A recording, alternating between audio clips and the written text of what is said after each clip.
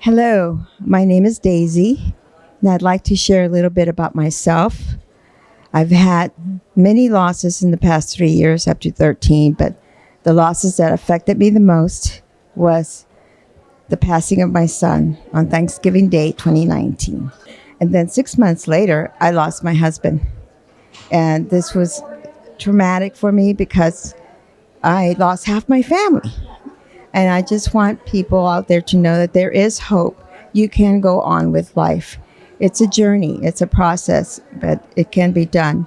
And the way I did it is I reached out. I reached out to my tribe. I reached out to people who are like me, who needed to find hope. And we found hope within each other by sharing our stories. I needed to share my story. I needed to share my feelings.